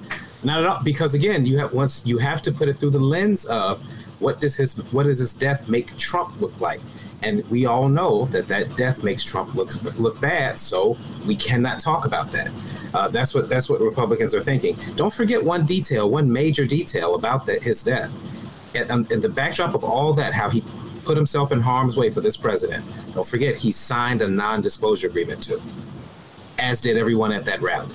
So yeah, you're going to come to this rally, you're going to catch this disease, and if you die from it or get sick from it, you can't sue me. Yeah. And they were dumb enough to do it. Yeah, he signed a waiver. You're right. Yes, absolutely. Yes. Waiving his right to, or his family's right to sue. They'll go. I mean, Herman Cain, they go beyond that. His spokesperson, when the news broke that Herman Cain had the virus and was in a hospital, they said, well, we don't know where we don't know that he got it in Tulsa. Right. Now, he could have got it anywhere because he hasn't been wearing a mask. He hasn't been social distancing, so he could have got it anywhere. Well, any way you look at it, I'm not laughing at him. I'm just laughing at the lunacy of the situation. I'm not laughing at his death, but I will say this: it is just amazing to me, and this is the crystallizing thing about COVID-19 is that it doesn't care about our politics. The death is going to manifest itself, and you're going to have to deal with it, and that's why Donald Trump has had such a poor time dealing with this, because it is impossible to politicize it. Because at the end of the day, no matter what you say, those deaths are smacking you in the face. Well put. All right, Dee, let's go to the second recording. It has to do with John Lewis. Okay. John Lewis is lying in state in the U.S. Capitol. How do you think history will remember John Lewis? I don't know. I really don't know. I don't know. I don't know John Lewis. He chose not to come to my inauguration. He chose. I never met John Lewis, actually. I don't believe. Do you find him impressive? I can't say one way or the other. I find a lot of people impressive. I find many people not impressive. But I didn't go. Do you find his story impressive? He didn't come to my inauguration. He didn't come to my State of the Union speeches. And that's okay. That's his right. And again, nobody has done more for black Americans than I have. I understand. He should have come. I think he made a big mistake. But taking your relationship with him out of it, do you find his story impressive, what he's done for this country? He was a person that devoted a lot of energy and a lot of heart to civil rights, but there were many others also. There's a petition to rename the Edmund Pettus Bridge in Selma, Alabama as the John Lewis Bridge. Would you support that idea? I would have no objection to it if they'd like to do it. Yeah, that's a good idea. Would have no objection to it whatsoever. Okay. All right, general thoughts, Atiba, before we take a deeper dive. My general thought is when he asked him how would history look at John Lewis or how he remember him, he said he didn't know, not because he was saying he can't predict the future, but because he doesn't know anything about John Lewis. So what he's saying is, I'm really not even anywhere near qualified to answer that question because I don't know anything about him except that he wasn't at my inauguration. So to John Lewis's entire life, his entire career, all the stands that he took, all those courageous and bold acts that he made, all the speeches that he gave, all the legislation that he supported, all the good work and effort that he did, in Donald Trump's mind, it doesn't exist. All that matters is that John Lewis did not attend Donald Trump's inauguration. Which goes back to my earlier point. He can only view any event as to how it affects him personally or how it makes him look personally. So John Lewis's death can only be viewed through the lens of he wasn't at my inauguration, he didn't come to my State of the Union address. That's all I need to know about the guy, and that's my whole point. He and the interviewer did a phenomenal job. Swan did a phenomenal job of saying to him, "Let's take your personal relationship about him out of it. What do you think of the man?" And he was incapable of answering that question. He deflected to, look, I've done more for black people than and that's why he went to that, because there was nothing there. There's no depth. He's completely shallow. So he has to go to a different pool, a different reservoir of pre-planned talking points, because he has no depth of character. It's actually stunning to watch, because and I told you earlier that I've never seen a person so in so many years of age that has lived so much life and such a privileged life, like a well-traveled life, to be so vacuous. It is stunning to me that he's only developed as far as he has, that he can only view things through how they affect him. I've never seen anything like it. The point you made was an excellent one about him shuffling talking points in his head, trying to find the one talking point that he could use to sort of deflect the discussion away from John Lewis toward himself in a positive way. And in doing that, he said something. And I've already talked about this at length on the show, Atiba, but I want to get your thoughts on this. When I heard it this morning, it's like, at first I didn't believe it. So I actually stopped the recording and went back and listened to it again. And he just said it. And I just had to laugh. Donald Trump said, "Nobody has done more for black Americans than I have." And I'm like, he said it. Right. This man said it. And I immediately wrote down just every name that I could think of who has done more for black Americans than Donald Trump, okay? Starting with the first name that popped into my head was Frederick Douglass, because he said nobody has done, so he could go back all the way to the 19th century. Well, let's look at more recent history. Did you see the part of the interview where he was talking about how great the economy was for black people under him? Yes. Right. He said they never had jobs like this. They never had money like this. So, and as I was hearing him say that, I was like, and I told my wife, I said, the one president that probably could actually say something like that is Bill Clinton. Now, he couldn't take full credit for it because Bill Clinton was the beneficiary of the .com boom, but the mid 90s up until really the housing crisis were very good financial times for all Americans and Black people as well. There was a strong Black middle class during the 80s and 90s. You had tons of Black people working good union jobs at either GM or Ford or the major automakers. You had tons of Black folks that were able to step into the middle class through the post office, hint, hint. And we've seen all these institutions attacked and belittled. You even had a bunch of you even had a lot of Black folks in the middle class because of the educational system, working as teachers, working again in schools, and even working for the states.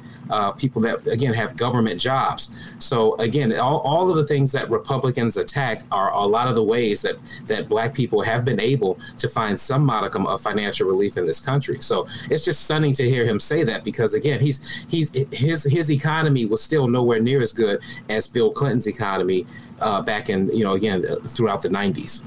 I'm going to, I hear everything you're saying.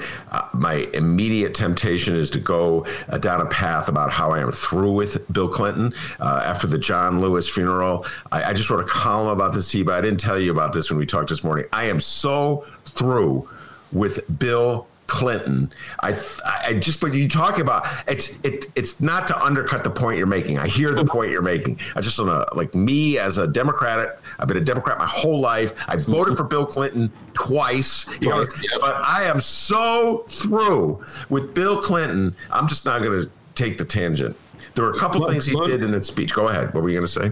Well, I just wanted to make one other point about Trump in that interview and what he said about John Lewis at the end.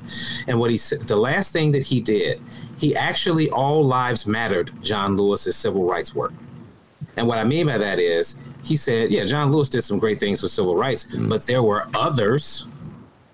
Right? Do you recall him saying that? He said there were. So what he's right. So that's saying all civil rights matters. I mean, all civil rights activists' lives matters. What he just did in that sentence by saying he's not special in this moment right now because he's dead. Let's talk about everybody else that did civil rights work. Why are we singling him out? So again, every stereotype, every trope, he fits right into it. It's stunning, again, just how lockstep his supporters are in with his behavior. It's absolutely amazing to me. No, he absolutely. I know what he was trivializing John Lewis's life, right? And he was trying. He was trying to find a justification for not in any way praising John Lewis. For not in any way showing empathy for John Lewis's family or showing up for the funeral, which, for all I know, John Lewis's family said, don't come to this funeral. I do not know that, but go ahead. And the one thing I wish the interviewer would have done in that moment when he said there were others, I wish he would have asked him to name two. I got one. No, he couldn't name. He can name Martin Luther King. Right, no, he can name that. Name one whose name is not King. Yeah. Yeah. No, King or Parks. I think Trump could name Rosa Parks. I don't know. You know what? I don't know. You know what? I'm going to avoid going into my diatribe against Bill Clinton for the moment, because let's stay focused on it. But I may bring you back for a whole discussion on Bill Clinton and his role in the Democratic Party and my feeling that Dems really have to reconsider it. But there was that moment in that speech he gave. I don't know if you listened to Bill Clinton's speech. I did not catch his speech, but I'd love to. There were three speeches, presidential speeches: Barack Obama, George Bush, and Bill Clinton. And Bill Clinton just out of nowhere just took a gratuitous swipe at Stokely Carmichael, who was in his own right. He could have been a name that Donald Trump put out there in terms of courageous activists who put their lives on the line in the fight for civil rights. And it was just so unnecessary, and it just irritated me. And I'm like, I am so through with Bill Clinton. All right, let's move on to the third bit, which has to do with Maxwell and Epstein, D.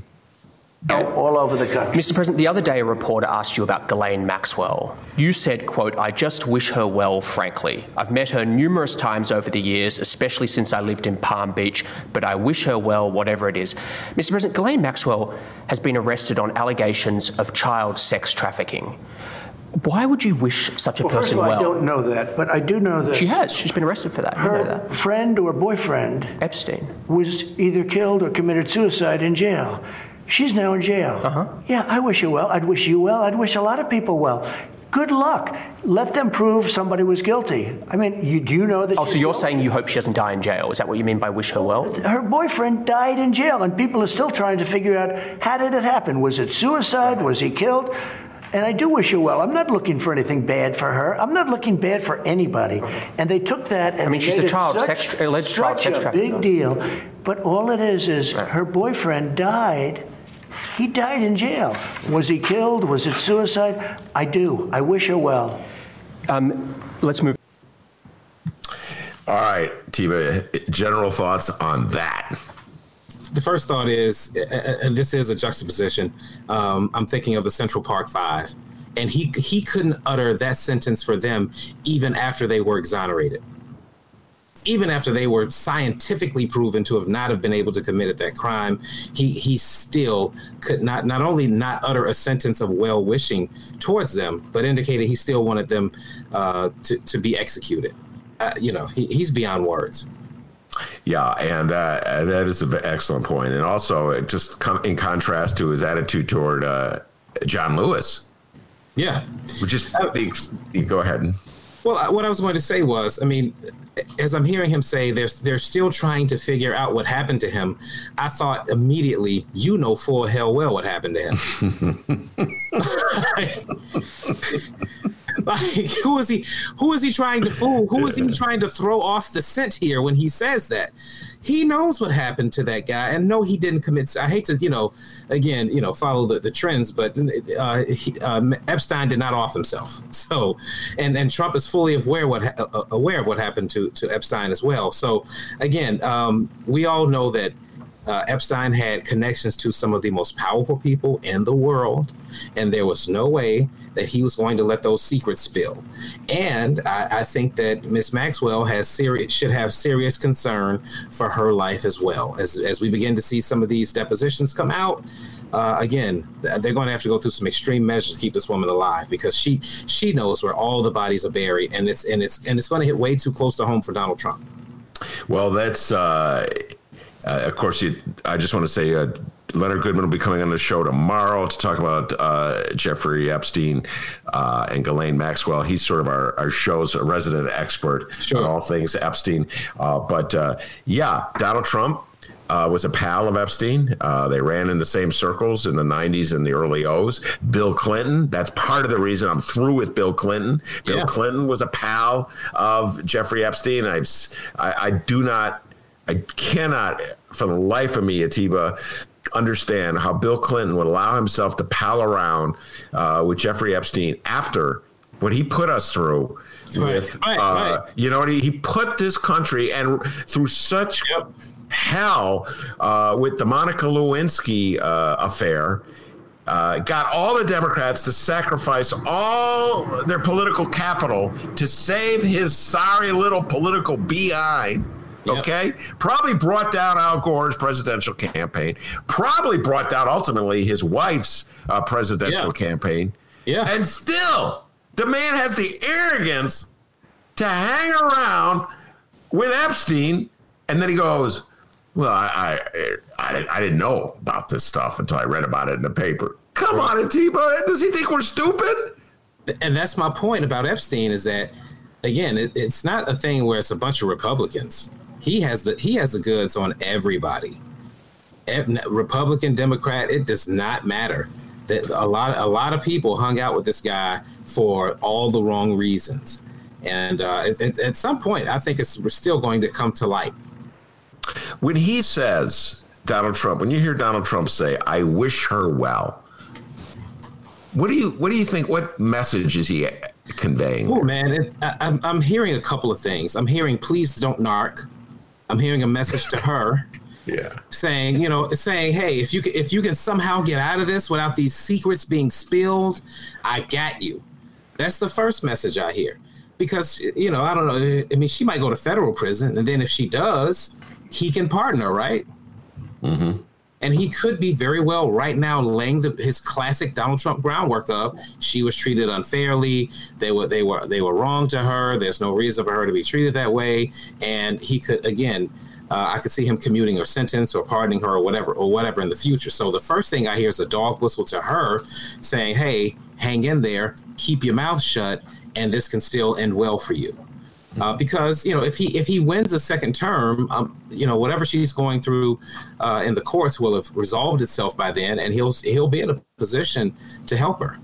So that's the first thing that I'm hearing. The next thing I'm hearing is that genuinely he doesn't care about child sex trafficking. Again, let's not pretend that he wasn't accused of rape by a 13-year-old that I think he met through Epstein.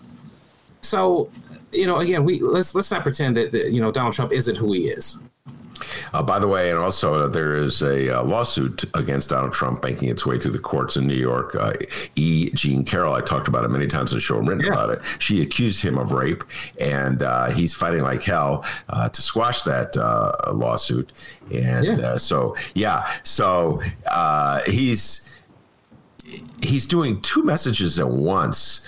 And Atiba, if he gets away with this with his followers, and they really will follow him off a cliff. On one hand, he says, I wish her well. And then on the other hand, he says, her boyfriend, a funny way to phrase Jeffrey Epstein. Anyway, her boyfriend died in jail, and we're still trying to figure out what happened here. And like as your point's a very good one, as the president of the United States, he couldn't find out. Like he couldn't order an immediate investigation, heads roll type of thing. How dare you allow this prisoner to kill himself in jail? I want to know everything I can possibly know about it. He could order that tomorrow. So he's like, he's like me. Wow, who knows? I mean, I'm just the president of the United States. I don't know anything.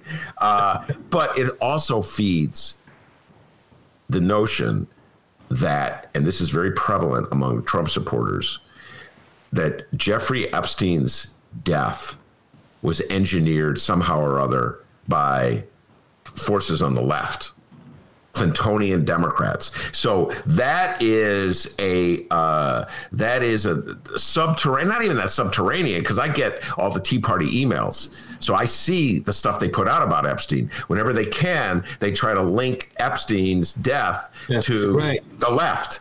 And so Donald Trump is doing two things. He's like, by the way, we're still trying to figure out what's going on. Her boyfriend is, and he's feeding that notion that somehow or other, Jeffrey Epstein's death, it was caused by people who are trying to conceal information about Democrats, as opposed to people who might want to try to conceal information about him. Exactly. And from what I hear in the conspiracy world is that, they always make a connection to the visit Bill Barr gave to Epstein while he was in prison, and that he immediately tried to go see Maxwell when she was first arrested, and her lawyer prevented him from doing so. So again, it's, that's the sad thing about Epstein. It's like, once he dies, it's like, well, who killed Jeffrey Epstein? It's like a board game. It literally could have been anybody. Yeah. Well, let's hope that we get to the bottom of this one. I don't know. A portion of America will not believe whatever the official story is. You get what I'm saying? Whatever the official story, it's like the assassination of JFK. Yep.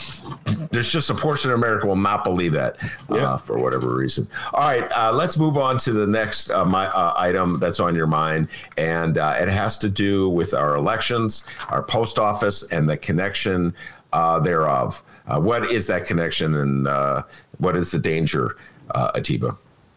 The danger is the president. I mean, my goodness. I mean, the reality is the post office for years has been a shining beacon of the government as it pertains to their budgetary concerns, as it pertains to, again, their proficiency.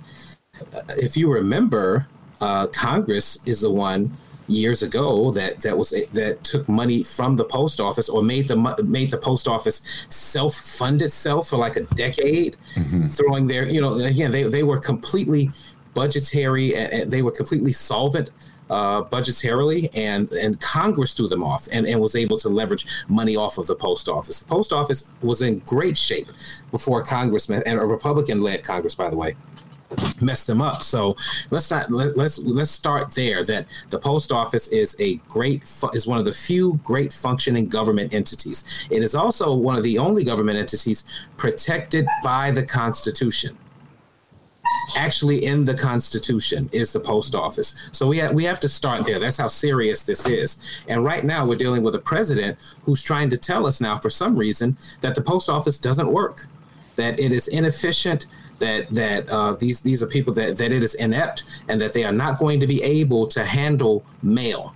The thing that they've been doing for 200 years in this country, for some reason, come November 2020, that's going to overwhelm them. Now, is there any evidence for that? I mean, is it possible? Sure, without the proper preparation. But I don't know. We've got 5 months to get ready for it. I think as again, the richest country in the world that's been doing this experiment now for 250 years, I would imagine we should be able to have the post office function with some degree of efficiency to do the function of the most important thing that separates us from every other country in the world, and that's our democracy. So again, I don't know who he's fooling, but he's not fooling me. Well, I'm concerned on this front, and I sent you an article about what's going on in New York. I don't know if you had an opportunity to read it. I did. Okay. It has to do with the primary that went down several weeks ago in a congressional district in New York City. Carolyn Maloney is the incumbent congresswoman, and she is being challenged by Suraj Patel. And it looks as though she has the votes it needs to win that primary challenge. But here's the issue. There's a lot of votes, more than ever, because of the pandemic, have come in through the mail. And what they've discovered is that the election board officials in New York City weren't prepared. This gets to the point you just made, Atiba. They weren't prepared for the onslaught of by-mail ballots. So they weren't, first of all, they never had this many before as a result of the pandemic. And secondly, a lot of people are out because of the pandemic. So there's fewer employees on to handle. And then they had this issue, so what do? You have all these ballots. This is the part that I have no answer to, is what do you do with a ballot that has no postmark on it? So there's deficiencies in the post system where you have a deadline that generally it's all ballots have to be in by August 3rd or they won't be counted. And they have to be postmarked August 3rd. We've heard that a million times. That goes back to our taxes. You have to have a taxes postmarked by April 15th. So what if there's no postmark? Do you count it? Do you discard it? You could be talking about thousands of, I think there's 1,200 ballots that have no postmark in New York. So to me, this sends a warning to the Democrats. You got to really get ready for this election. You got to be prepared for the worst, because Donald Trump cannot be trusted. So we have to be the top of our game. What's your thoughts? Well, the first thing is, when you look at the Trump administration, when you look at his cabinet members, right, he has strategically, in every cabinet he has, assigned someone who is either against whatever agency that they're running or completely incompetent to it. And then the post office becomes just another in a long line of that. When you look at, what was his name? Governor Perry, that was in charge of the EPA, of all people to put in charge of the EPA. When you look at Betsy DeVos in charge of education, of all people, a person who was completely against public education. And so now he has one of his cronies running the post office as the postmaster general, who is now yet another person in place to make the post office less efficient. This is all by design, as he tries to break down government to say that, one, it doesn't work, and two, he's the only person that can fix it as he's breaking it. So I gotta this is an anecdotal little thing here that I got actually from my producer yesterday. He got and I really don't subscribe to these things, but he was able to get some personal confirmation about it, but I'll just read it. It says, important warning. My mailman just confirmed they have all officially been told to slow the mail down, per Trump's Postmaster General. So again, that was their point in this warning. And then my producer, we have a mutual friend that graduated high school with us that's been a mail courier since we've graduated high school, going on 30 years. And he spoke with him about it. And sure enough, he said, I asked Mark if this was legit. And he said, yes, they've gone from having 2 hours to sort mail now down to 30 minutes. So we can see this happening practically, literally. They are all, I forget who said it, the first person I heard say it, but it is true. Donald Trump is not trying to win this election. He's trying to steal it. And everything that he's doing is in line with that, including the post office. Well, and that's why it's really important for Democrats not to lose track of this, to get their game together. And it's tough. You're right. Absolutely. From the top. Rick Perry was energy. Rick Perry was the Department of Energy. Thank you. I'm sorry. The point you make is an excellent one, though, Atiba, that he appointed people who attempted to sabotage the very entities they were overseeing and to use them for political purposes to give an advantage to themselves. And this will happen in this election. The problem for Trump, it's a delicate balancing act here to some degree, because despite all his rhetoric, and you know this as well as I do, Atiba, he's going to be relying on ballots by mail, because many of his supporters aren't going to want to go to the polling booth either. You know what I'm saying? And so in many, like Michigan or Pennsylvania or Florida swing districts, swing states that he needs to win, North Carolina, he's going to be depending on it. So you get what I'm saying? If he goes too far in this direction, it could actually hurt him as well. Well, again, this goes back to the beauty of COVID, those deaths. No matter, Trump supporters are only so dumb. Please believe that Herman Cain's death, while Republicans are trying to dismiss it, while they may not admit it out loud, trust me, it resonated. Yeah. It sent chills even through his party, because they know if Herman Cain, who is ultra rich, had the access to the best health care, if he can get it and die, guess what? So can you. And so, again, you're right. A lot of his supporters, while they talk that mess, will be mailing in their ballot. So that's the amazing thing about Trump, is that even when you look at especially his response to coronavirus, everything that he's done to preserve himself actually hurts him. And it's so easy to figure out. I'm just stunned at some of the decisions that he's made.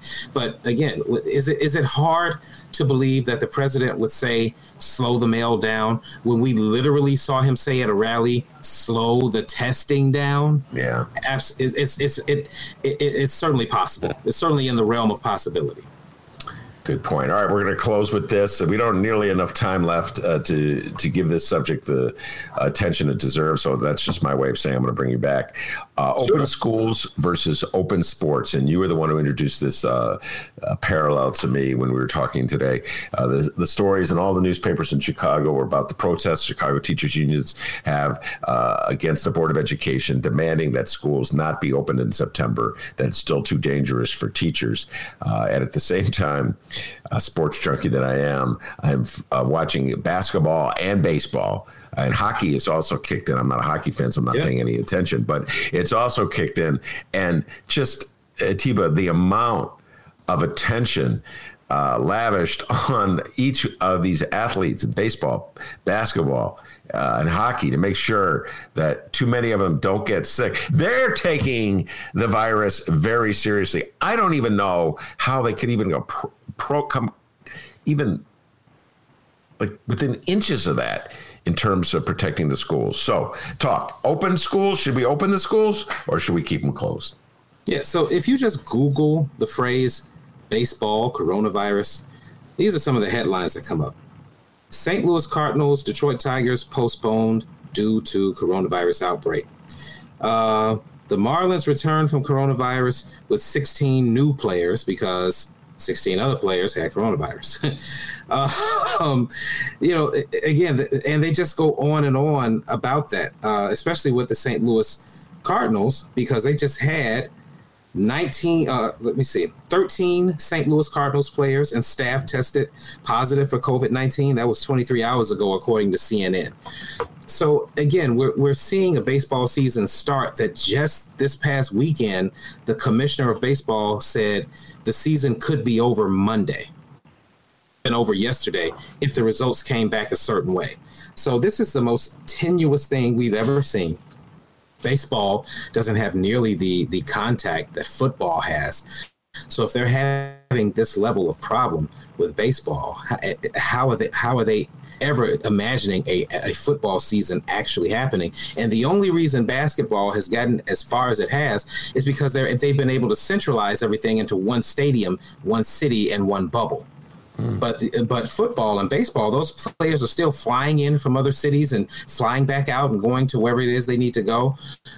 So again, I just don't. We're not dealing with realism here as it pertains to schools.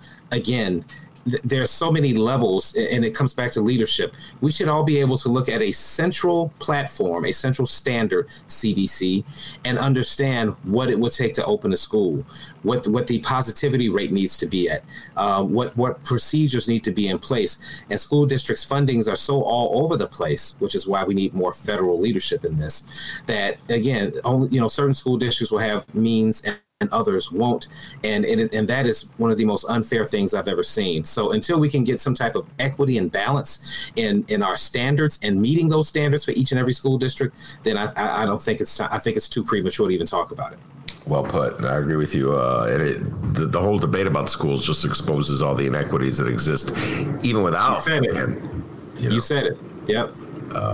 We rely so much on the property tax to fund our schools. So towns that have a deeper base for the property tax are already at an advantage over poorer towns. So, So if you were Mayor Lori Lightfoot, would you open the schools?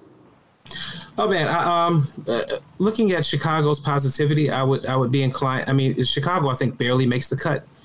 I think I would put a bigger emphasis on trying to get people to get in line with a lower positivity level and then having backup, because that's the other thing that someone mentioned is that if the teachers do get sick, it's not as if there's this reservoir of other teachers that are willing to come in and start teaching. So we have to be able to protect everyone, especially the teachers. And I don't think that we're there yet. Yeah, I'm with you. And I look at baseball, and I'm a baseball fan, and both of my teams are doing well. It's like, oh, my God, finally the Cubs and the White Sox heading for that World Series, the Subway Series, and we're in the middle of a pandemic, and the season probably won't happen. But the point you made was an excellent one. They started it off. They had all their protocols set, far more protocols and safety nets than the public schools will ever even come close to having. Right. And we're 2 weeks in. We may have to. No way they're going to be able to do football. Atiba, I just cannot see in a million years getting a football season in with this. Yeah, I just think the main thing that we have to do, and it all goes back to testing. We still have this huge disparity. The president is getting tested several times a day with results coming back within 30 minutes. And until that's a national standard, I think it's going to be a problem. We still have people waiting 7 to 10 days just to get results, which by that time, honestly, what is the purpose of the test? So until we can get some rapid testing that's accurate and we can find out if someone has coronavirus within an hour, again, everything that we're talking about is premature. All right, T, we'll let you go now. But before I do, tell folks how they can listen to you and David Seaton. Sure. You can hear the Buchanan and Seaton radio show on WVON AM 1690 on Friday nights from 9 until midnight. You can listen on WVON.com, and it's also an iHeart station. Very good. Atiba, stay safe and sound, all right? And Atiba, we got to ask you, too. It's the big week here, apparently. Who do you got for Biden's VP? I'm still keeping my fingers crossed for Kamala Harris. I think she does him the most good. That's who you want. Who do you predict he's gonna? Who's your money? You go to Vegas prediction. I actually don't have one because I don't know what he's going to do. I just feel like I'm going to be disappointed. So I can only say that it probably won't be Kamala Harris. You've been sticking with Kamala. I can't remember who Seaton's is. I've had this conversation. Definitely for Kamala too. Absolutely. People, you should know this when you listen to the Buchanan Seaton show. One's a lefty, and the other's a centrist. That'd be me. And I'm gonna and the lefty is Atiba. Yeah. And he's like a Bernie Sanders Democrat. And David is a Joe Biden Democrat. And both are on my show. Both dear friends of the Ben Joravsky show. And I'm gonna bring David Seaton on to really have my Bill Clinton debate because I am through with Bill Clinton. All right, man. Atiba? He would love that because he loves Clinton. Right.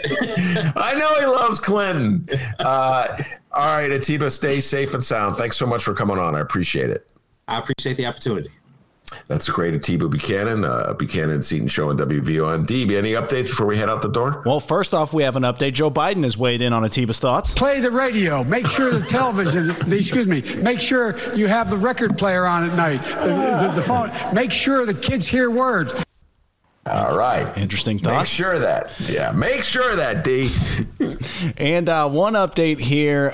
The following comes from the Chicago Sun-Times, and he's smoking in the boys' room. It's Tommy Two-Joint Shuba. Boy, the state of Illinois, we're just becoming a bunch of potheads. That's correct. All right. It says here, Illinois dispensaries sold a record $61 million in recreational pot products in July. This eclipsed the previous benchmark set in June by more than $13 million. Holy crap. In the first 7 months since recreational cannabis was legalized, the Illinois Department of Financial and Professional Regulation have reported over $300 million in total sales.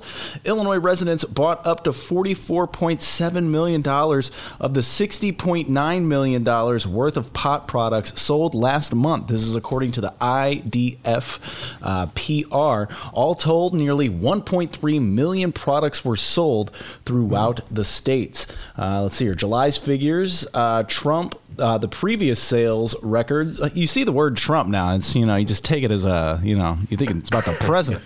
July's figures trump the previous sales records set a month earlier when dispensaries sold 994,545 individual items, totaling $47.6 million. Ben, have you went to a dispensary and bought anything yet?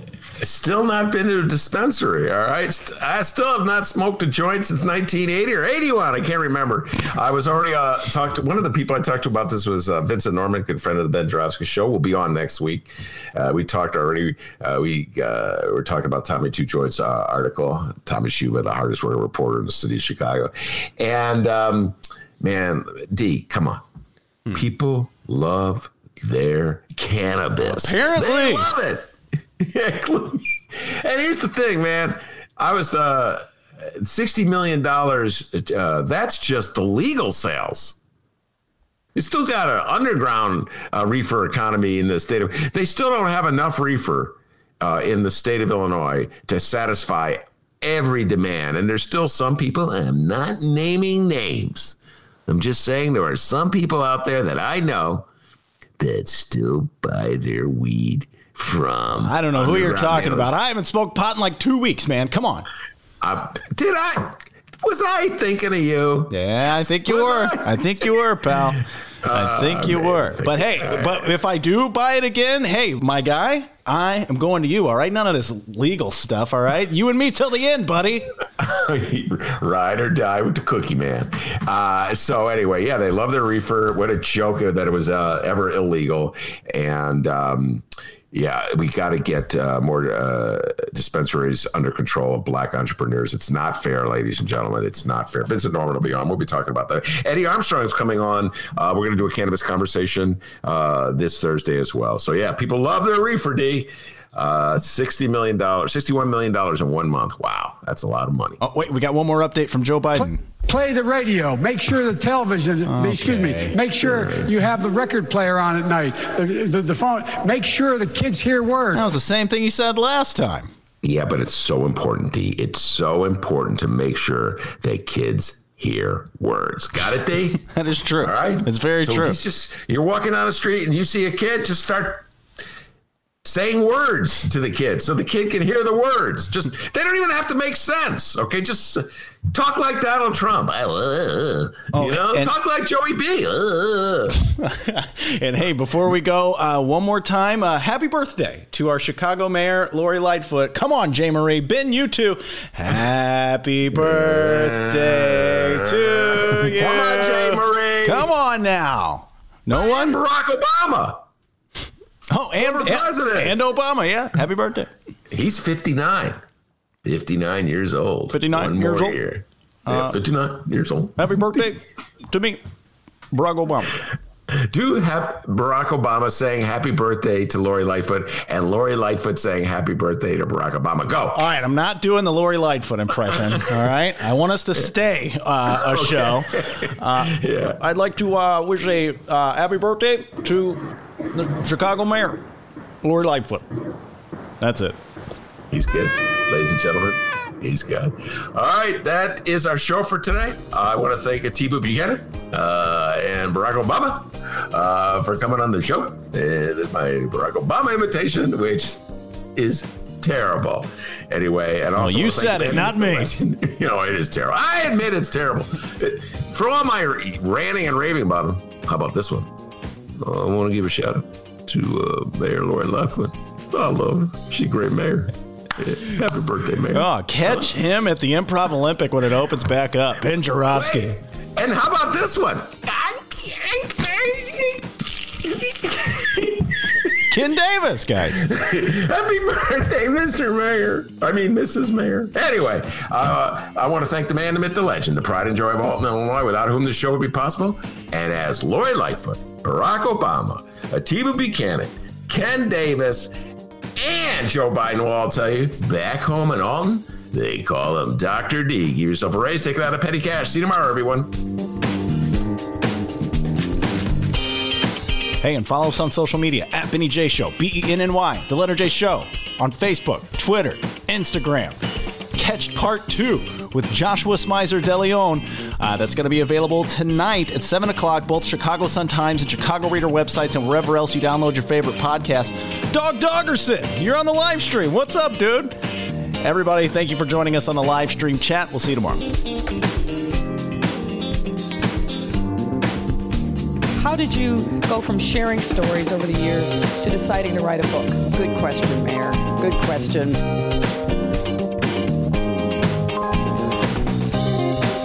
That's correct. That's correct. That's correct.